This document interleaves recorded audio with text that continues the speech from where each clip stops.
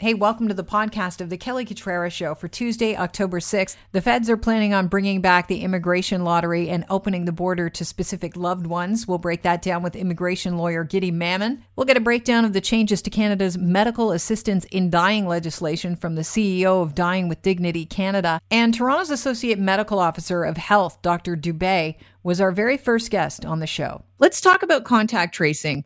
The city of Toronto have announced that they're not going to be contact tracing unless it's linked to congregate settings in long-term care or schools or daycares. Joe Cressy spoke about this yesterday. But the Ontario government then in the afternoon announced that they'd be providing about 200 additional staff to Toronto Public Health after the health unit said that they needed help with contact tracing. Will this allow you to resume contact tracing for every positive case, or what will this allow you to do? We currently have 700 people working in contact tracing. So an extra 200 is very helpful. But right now, the gas is going. I mean, our cases are continuing at an accelerated amount. We had about 30 a day at the beginning of September, and now we're close to 250 a day. And so until we start decelerating a bit and our daily case counts decrease, regular contact tracing on every single person, even with 200 more, just won't be possible. All right. Well, I know that Ottawa is shifting to a web-based contact tracing tool where people can upload their own contacts online. Are you in communication with Ottawa Public Health? Because you're both hotspots right now. And can you tell me about their tool if you know anything about it and whether Toronto would be considering, using something similar? We're definitely in touch with Ottawa and all of our colleagues in public health. And so if Ottawa develops something that's helpful, we can certainly see whether we can adopt it in Toronto. Absolutely. I don't know much about the new tool, but what I would say is we are certainly looking at technological ways to help us with contact tracing. It's one thing to collect the contacts. I mean, anyone could develop a SurveyMonkey survey to say, okay, complete this, and we have the contacts. But we have to be able to integrate it. We have to be able to put those contacts into an information system and to be able to understand it. And so that's the part that the back end stuff that takes a bit more time. Speaking of technology and apps, I got an email from a listener today, funnily enough, right before I got on the line with you, and he said that his daughter's a student at Laurier, and she's staying at a student residence, and she downloaded the COVID Alert app about a month ago. Monday, the app told her she'd been recently exposed. She calls to book a test yesterday because the app told her to do so. She was told by the testing center that the app is unreliable and not to come unless she has symptoms. Are you hearing about similar stories in the GTA? We work with our GTA assessment centers to let them know the recommendations for testing. I mean, there have been a lot of recent changes in testing, and so it can be difficult to keep up. But we are certainly recommending that if you have been notified by the app that you get tested, stay home until you get a negative result. And we are still giving that guidance to our assessment centers here. Okay. Well, yesterday we heard some bad news from Doug Ford. If you're on the side of Dr. Davila, who had said she wanted a 4-week shutdown of bars, dining and restaurants, and gyms. Here's what the premier said about that.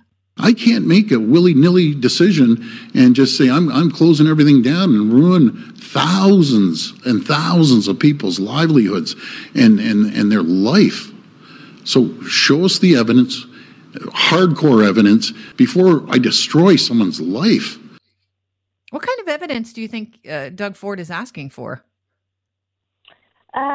He has a good group in the Office of the Chief Medical Officer of Health that can certainly provide him with some of the public health evidence. I think at Toronto Public Health, we've tried to show, I've just talked about the acceleration of our case numbers. If you look, more than half of our cases are in those, 20 to less than 40 years old. So they're young individuals. And we know from our investigations that we were doing even up until last week that a lot of the cases can be linked to bars and restaurants, a lot of them related to staff. We also know that indoor environments are higher risk. And we know that when we were in stage 2 in Toronto, our case counts were actually quite good. And we knew that going into stage 3, you could expect to see more cases. And so some of the things that have opened up in stage 3 are more risky. And so let's go back to some sort of a stage 2, not completely, but bars and restaurants, fitness classes where we've seen cases occur and cases spread in those situations, to decelerate our cases. That's the goal. The goal is to get back to a manageable number of cases and to reduce that accelerated spread. Dr. Davila, when she was speaking about gyms, was she talking about closing the gym for a month, or was she talking about just closing the group fitness classes? Can you kind of clarify for us? Yeah, right now the recommendation is for the fitness classes and for team sports. So that's where we're seeing cases occur in these indoor settings. Right. And it makes sense because a lot of people are close together and they're breathing heavily on each other. According to the Toronto Star, they've obtained some provincial data that has not been publicly released yet. It's kind of like a scoop for them. But approximately 2/3 of the city has a test positivity rate of higher than 3%. In some pockets, it's closer to 10%. What can test positivity tell us, and what are its limitations? Right. So I think when we're looking at the neighborhoods of Toronto, on our website, we do post cases and rates. And I think ultimately that's a very good indicator of what different neighborhoods are looking like. And we're starting to see, actually, I just went on it this morning, we've talked about the waterfront neighborhood in Toronto, so downtown Toronto, people who live there having more cases. So that's one way to look at, instead of looking at positivity. Positivity shows you, of the people who were tested in total, like in the city or in that neighborhood, how many of them tested positive for COVID? And it's very much dependent upon how many people go for testing. If not a lot of people go for testing and only the people who are close contacts, like who very definitively have COVID, go for testing, well, then your percent positivity can be erroneously elevated.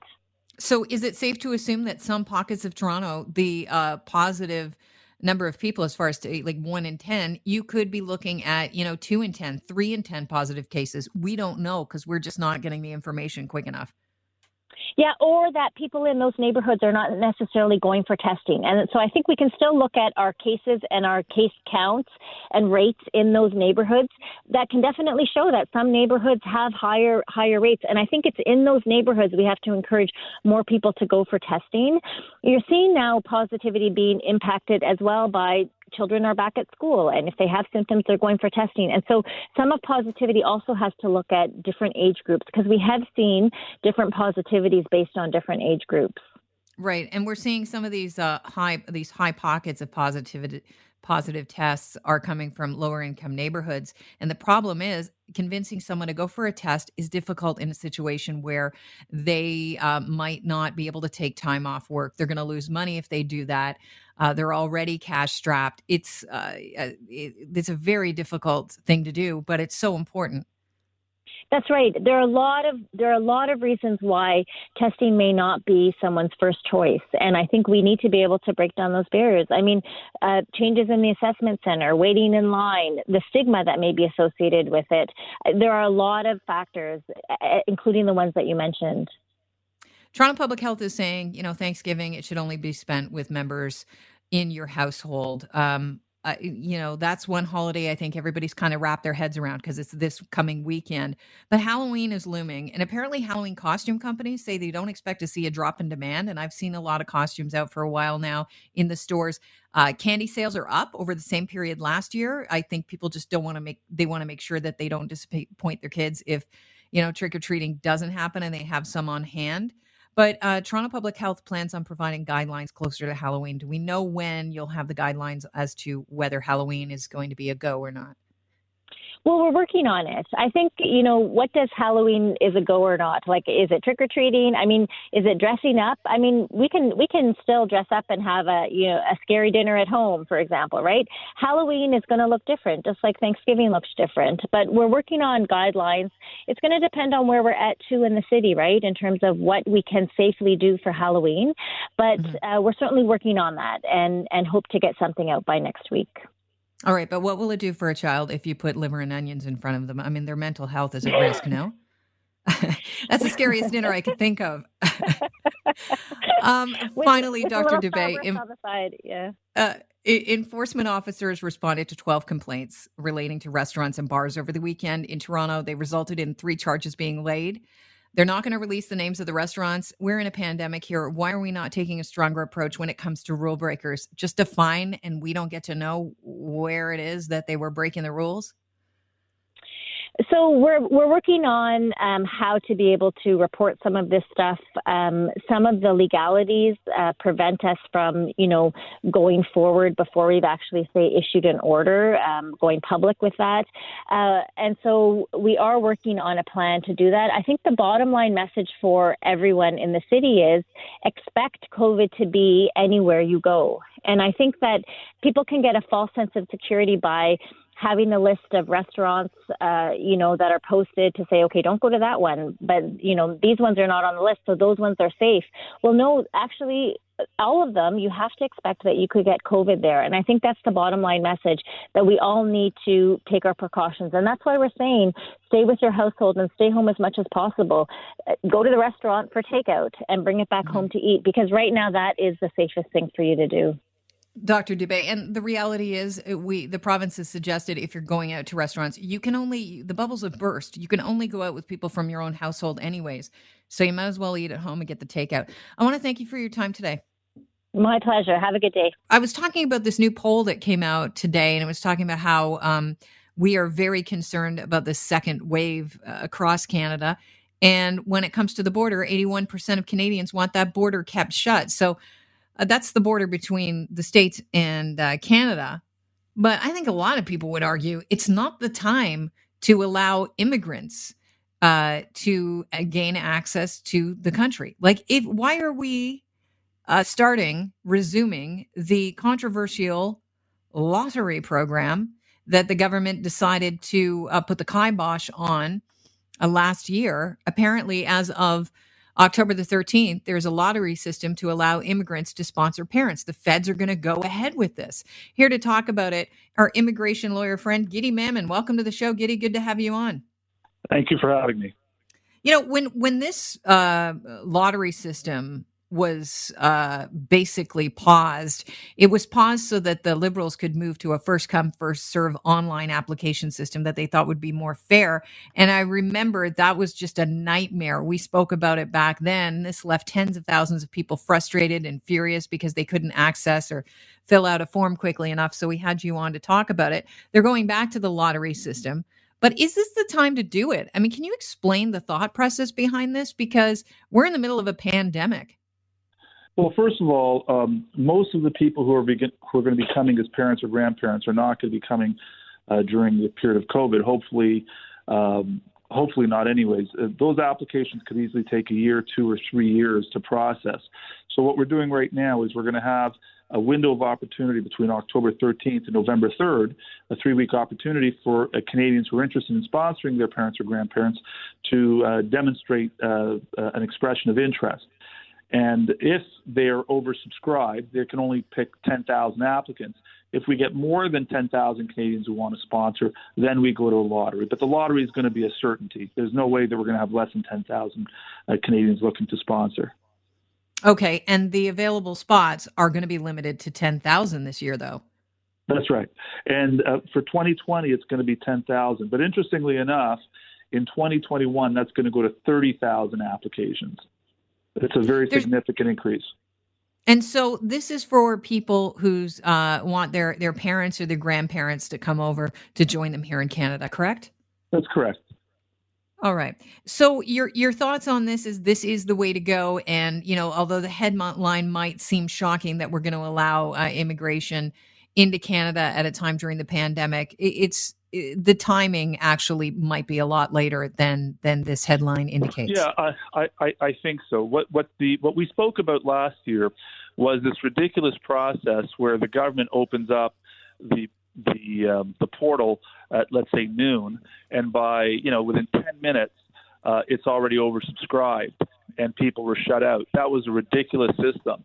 And we simply said then, why don't they just keep it open for a month or so, let people, submit their expressions of interest. In a month it closes, and they just draw from a hat. So that's exactly what they're doing now. I can't imagine why they didn't do that last year, but that's the way it is. So it is an improvement. This program really has been controversial for many, many years. A lot of Canadians don't think we should be bringing parents and let alone grandparents to Canada because they haven't contributed to the tax base. They're generally less healthy than younger immigrants. They need care. They're more likely maybe to go on social assistance, et cetera. But although we stopped it for a number of years back in the day, this is very, very popular with Canadians, especially new Canadians who've come and immigrated to Canada and left parents behind. Right. And you are right now, guessing at the timing. So it's possible that these, the people that win the immigration lottery could actually come in during COVID and have to, do the 14-day quarantine. Sure. It's possible. All of the processing lines are all slowed down. I doubt very much that they would give this particular product line any kind of an accelerated attention. Like I said, for the last few years, we're looking at maybe a 2-3 year process. But anything is possible. I just don't know that it's likely. All right. I'm also hearing that on the 8th of October, it's the 6th now, so 2 days from now, Canada will introduce exemptions to border restrictions. They will extend family members of Canadian citizens and permanent residents the ability to come into Canada for compassionate reasons. The family members that qualify will include individuals in an exclusive dating relationship with a Canadian citizen or permanent resident for at least 1 year who have physically spent time with each other. These individuals and these individuals' dependent children, if they have any, non-dependent children, adult children who don't meet the definition of dependent children could come in, grandparents, grandchildren, siblings, including half and step siblings. Don't have all the details yet. Apparently, we're going to get more from our Minister of Immigration, Refugees, and Citizenship next week. But arrival approval is required, and each individual must be staying in Canada for more than 15 days. In your opinion, when we have 81% of Canadians saying we'd like to keep the border closed between Canada and the U.S., is this way to go in the middle of a pandemic, especially a second wave? Well, remember, they're still going to be subject to quarantine. What we do know, all of us know, is that this pandemic has created tremendous hardships. There are people who are trying to get married and they can't get married. They have to delay their weddings, their marriages. They have to delay, a new life together. There are people who want to come here to look after an ill relative, a parent, a spouse, whatever. There are lots of real situations that have to be addressed. The same way we need trucks to deliver food across the border, there is, to satisfy our requirements for food, there's also social requirements that we have, for example, to attend funerals and to do other things like that. We have seen a lot of heartache. Now, I'm not the person to talk to about the medical risks. That's unfortunately going to have to be a question for someone else. But the hardships are real and they're tremendous. It's for someone else to decide whether those risks are worth the comfort that this is going to bring to Canadians.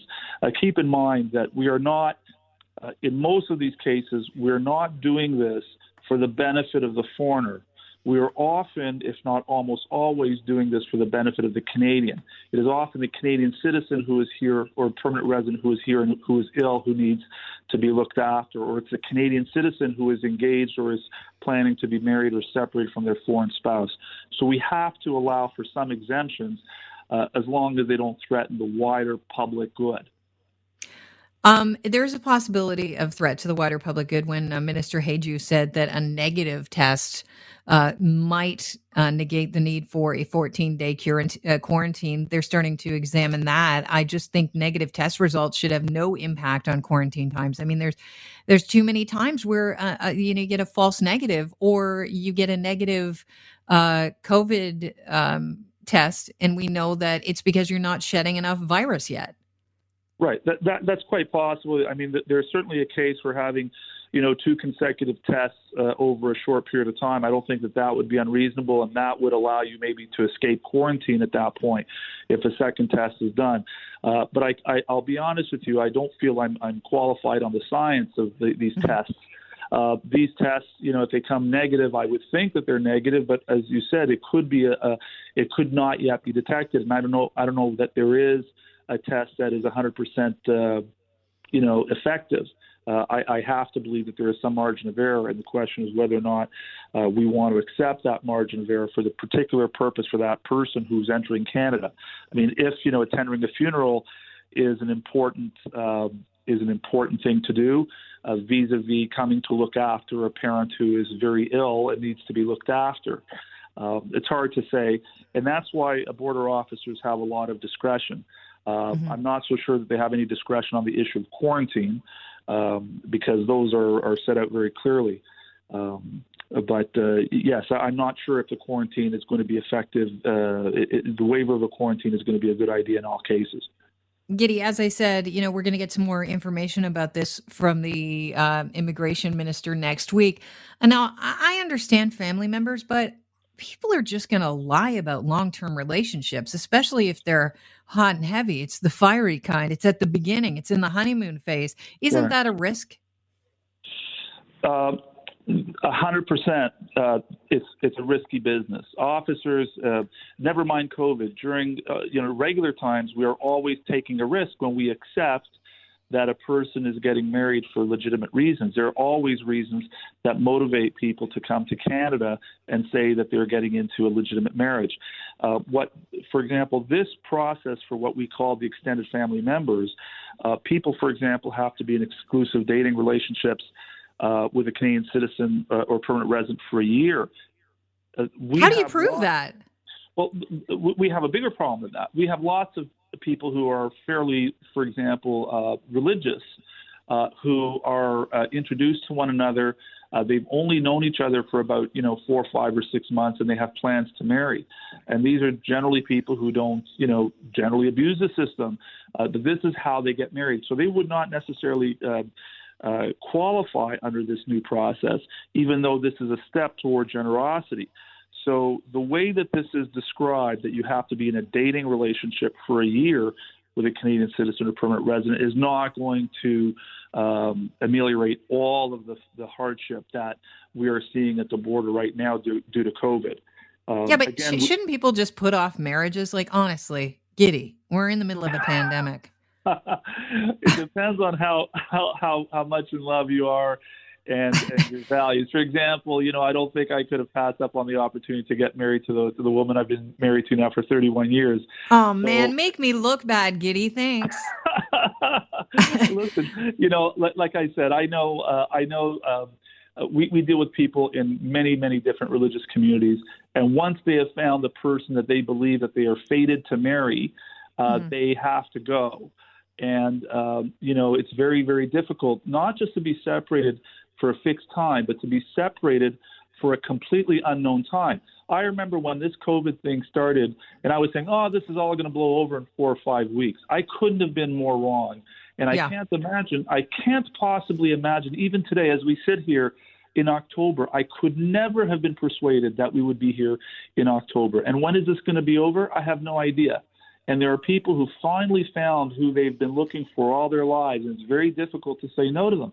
And I'm not telling you that we should just throw caution to the wind and anybody who shows up at the border and says, I think I'm going to get married tomorrow, that we should do that. But that's why we have border officers, and we are trusting them to be the gatekeepers to decide what sounds legitimate and what doesn't. So when you look at all of these announcements that the minister has been promulgating, at the bottom line, you're always going to see a passage which says that at the end of the day, it's the border official who is going to determine whether or not you meet this criteria. And they have quite a bit of experience and a lot of tools at their disposal. Sure. And the ability to use discretion when you fly in with a private jet. Yeah, that's right. And we have social media today, and so you can learn a lot about people who are not that important in the world, but yet their entire life story is out there. So it's getting increasingly more difficult for people to abuse the system and hide data about themselves. So I think it's a step in the right direction. It's not going to solve all the problems, but I'm at least glad that someone is looking at it and is trying to carve out some things that are going to help. And as we go through this pandemic and as stress points start to emerge, I assume the government is going to continue to look at these criteria and see if they still make sense. Well, Giddy, one thing is crystal clear. We understand now why you're an immigration lawyer and not a divorce lawyer. You are a hopeless romantic. Well, I hope my wife is out there listening somewhere. I love it. At the end of the day, it's all about the happy wife, happy life. Thank you so much, Giddy. Have a great day. Thank you so much, Kelly. It's great to speak to you. Cheers.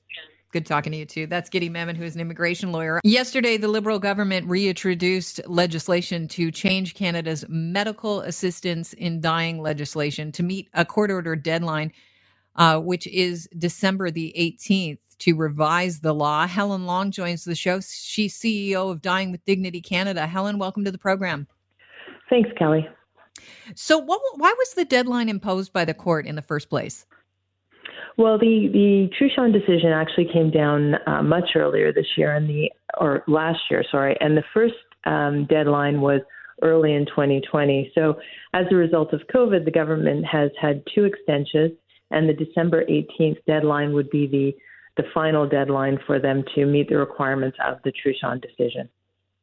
Okay, and the challenge was out of Quebec, and it centered around the fact that a patient within the legislation can only get medical help in dying if their natural death is reasonably foreseeable.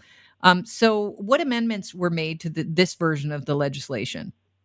Yeah, so that was the biggest piece that came out of this amendment. So Jean Truchon, Nicole Gladue were two Quebecers who had gone to the Superior Court in Quebec to make the case that the law currently discriminates against a person with disability who was perhaps not near their death, forcing them to endure both physical and psychological suffering. So the First Amendment that the bill proposes is to remove that clause that natural death has become reasonably foreseeable as an eligibility requirement. It still plays a part in the safeguard process, but it actually ensures that the law is no longer discriminating against individuals in any one group. Justice Beaudoin was quite clear that there should be no discrimination of any group of Canadians. So instead of death being reasonably foreseeable, what does the legislation say now? So the rest of the eligibility requirements in terms of an irremediable and grievous condition, a number of other factors, those still remain in place.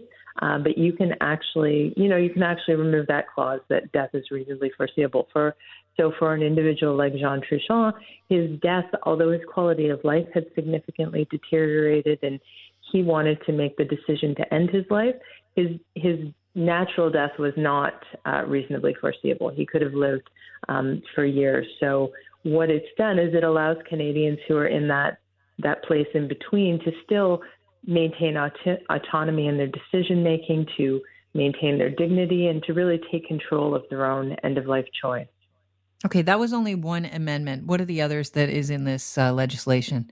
Yeah, the other significant one is what we call Audrey's Amendment. So Audrey Parker was a woman in Nova Scotia who a number of years ago had brain cancer and wanted to spend one last Christmas with her family. Because the law currently requires you to be able to give what's called final consent at the time of the procedure, Audrey and many Canadians like her opted to take her death earlier so that she wouldn't lose capacity and potentially not be able to access a medically assisted death. So the new legislation allows for the waiver of that requirement for an individual who's already been assessed and approved and who has scheduled a date for MAID in consultation with their clinician to waive that final consent, just in the event that they lose capacity between those time periods. That's amazing, because there were a lot of people that had to make that painful decision that they would die earlier than they wanted to. Certainly, and I think Audrey's case in particular really, demonstrates the tragedy of that, much as the individual wants to make that choice and feels it's the right choice for them, they still want to spend the time they can, and to have to shorten that time is absolutely, it's just a horrible situation to be in. So do you think that the Liberals got this right, the amendments to the legislation? We think it makes some great strides. I think there's certainly some, the improvements give Canadians fair access to their constitutional rights, and it will ease the suffering of many Canadians who fall into this category. There are a couple of things that certainly we would like to see change or considered under the parliamentary review that's scheduled to follow Bill C-7. Like what? Well, this legislation, for example, specifically excludes those with mental illness as a sole underlying condition. And we think that's discriminating against that group and is quite likely unconstitutional. So that's something that we'd really like to see addressed during the parliamentary review. All right. So Liberals not only will be reviewing this in Parliament, but they also need the opposition to help this pass. What are the likelihood of the opposition embracing the changes made to the medical assisted dying legislation? Well, I think what's really important to note is there was some significant consultation that occurred very early on in the bill, and we've also done a lot of independent polling. And, 86% of Canadians support the original Carter ruling to recognize medical assistance in dying. Over 70% support the amendment to remove reasonably foreseeable. So I think Canadians are very much in support of this legislation, and that's what we want to see the government we want to see the government acknowledge and take the lead that the Canadians have set for them. Helen, I want to thank you for your time. It's been a pleasure having you on, and I appreciate you breaking this down for us. Yeah, thanks so much. Have a great day. That's Helen Long. She's CEO of Dying with Dignity Canada, and I have to say I'm very happy about the clause taking out the reasonably foreseeable wording where death is concerned. I've always had a problem with that, and I think that Canada took a bold step when they decided to introduce a medically assisted dying legislation, but I think they didn't go far enough with the first draft of the legislation, the first iteration of the law, and I'm hoping that things will be adopted to serve everyone when it comes to their right to die with dignity. And that is it for the podcast. Don't forget, we broadcast live between 9 and noon daily on Global News Radio, 640 Toronto. Enjoy your day.